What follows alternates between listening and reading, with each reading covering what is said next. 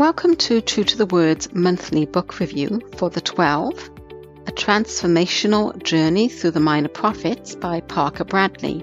Drawing from the insights of the minor prophets in the Bible, the 12 is an encouraging but also challenging resource for followers of Jesus and anyone wanting to honestly understand how God reveals himself in Scripture.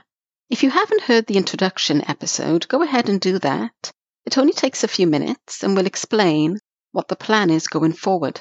We covered the chapter on Micah last month and are covering the chapter on Nahum in this episode. Nahum or Nahum, depending on how you pronounce it. The introduction to this chapter is powerful as Bradley creates a picture of nature's reaction to the wrath of God. He then gets right into the thick of things by giving an overview of what seems to have changed in the last 100 years in Nineveh and the motivation behind Nahum's message of doom from the Lord. I was surprised to hear Bradley say that some Christian commentators wished Nahum was not included in the Bible because of what they perceive to be God's relentless judgment devoid of love. That's interesting considering God's hand guided which books were to be included in the Bible and has preserved his word throughout the ages. It also makes me think of 2 Timothy 3:16-17, which says, "All scripture is given by inspiration of God and is profitable for doctrine, for reproof, for correction, for instruction in righteousness, that the man of God may be perfect, thoroughly furnished into all good works." So when these things are taken into consideration, why would God leave Nahum's account out of the Bible? Bradley calls Nahum's message to the Assyrians blistering. I like how Bradley delved into a bit of history between the kings of Assyria and the other prophets like Jonah, who had given Nineveh a warning. It answers questions like, why did Nineveh go back to its evil ways after their repentance?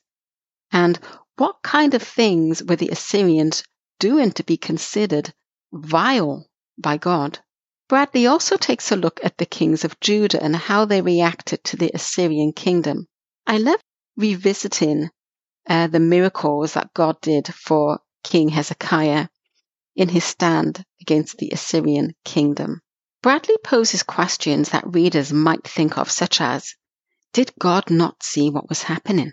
In this context, Bradley looks into greater detail at the connection in Nahum to the wrath of God, the defense of the downtrodden, justice and peace, and the work of Christ's death on the cross.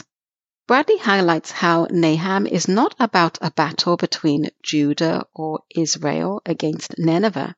It's God versus Nineveh. And Bradley shows how the scripture verses in Nahum clearly reflect this. For example, he references Nahum chapter 2:13 and chapter 3, verse 5, which says, "Behold, I am against you." This is God speaking.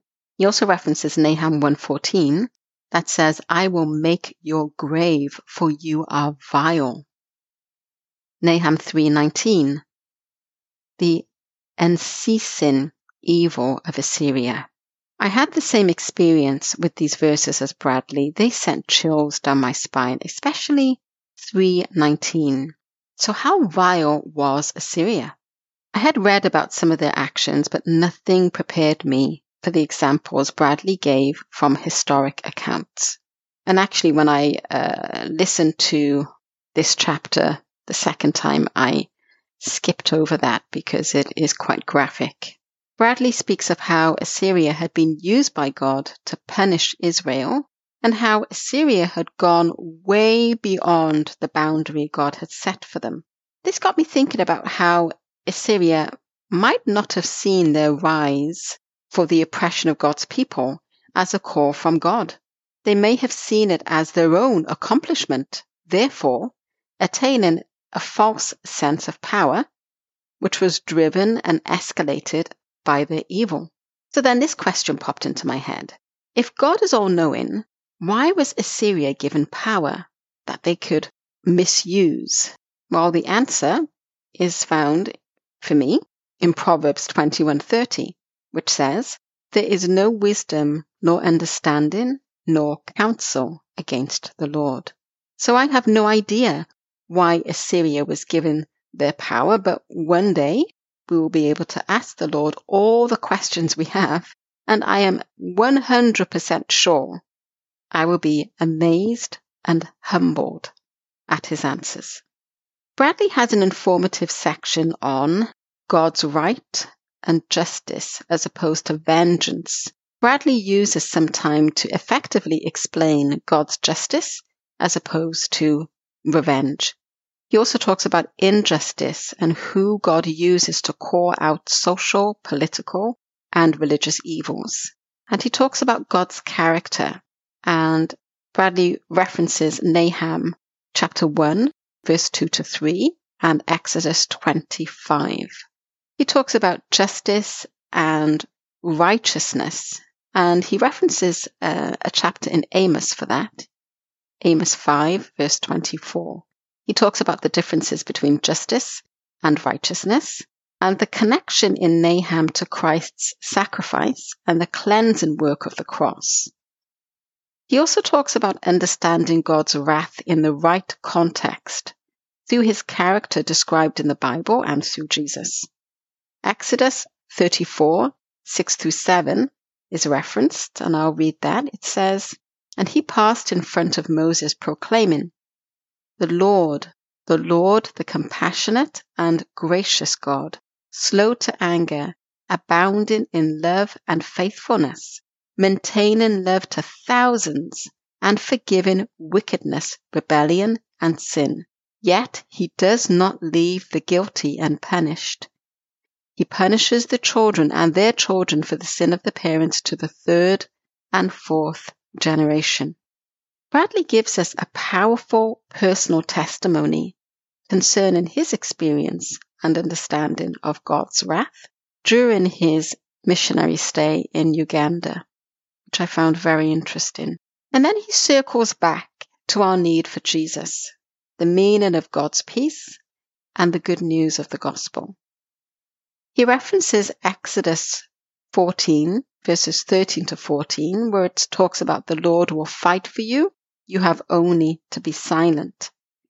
This is a very powerful verse that has echoed throughout my life, and it's a wonderful verse to conclude this chapter on.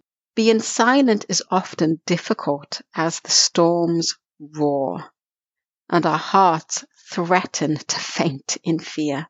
But Bradley's review shines on the main message in Nahum, as well as the Bible in general, that may not be initially clear, but is nevertheless clear in the actions that God took through the sacrifice of his Son, Jesus Christ.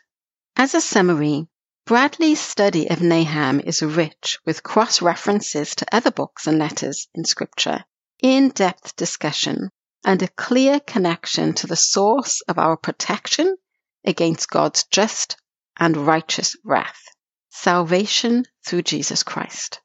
I listened to The 12 via www.audible.com. Thank you for listening to this review. Until next time, peace be with you.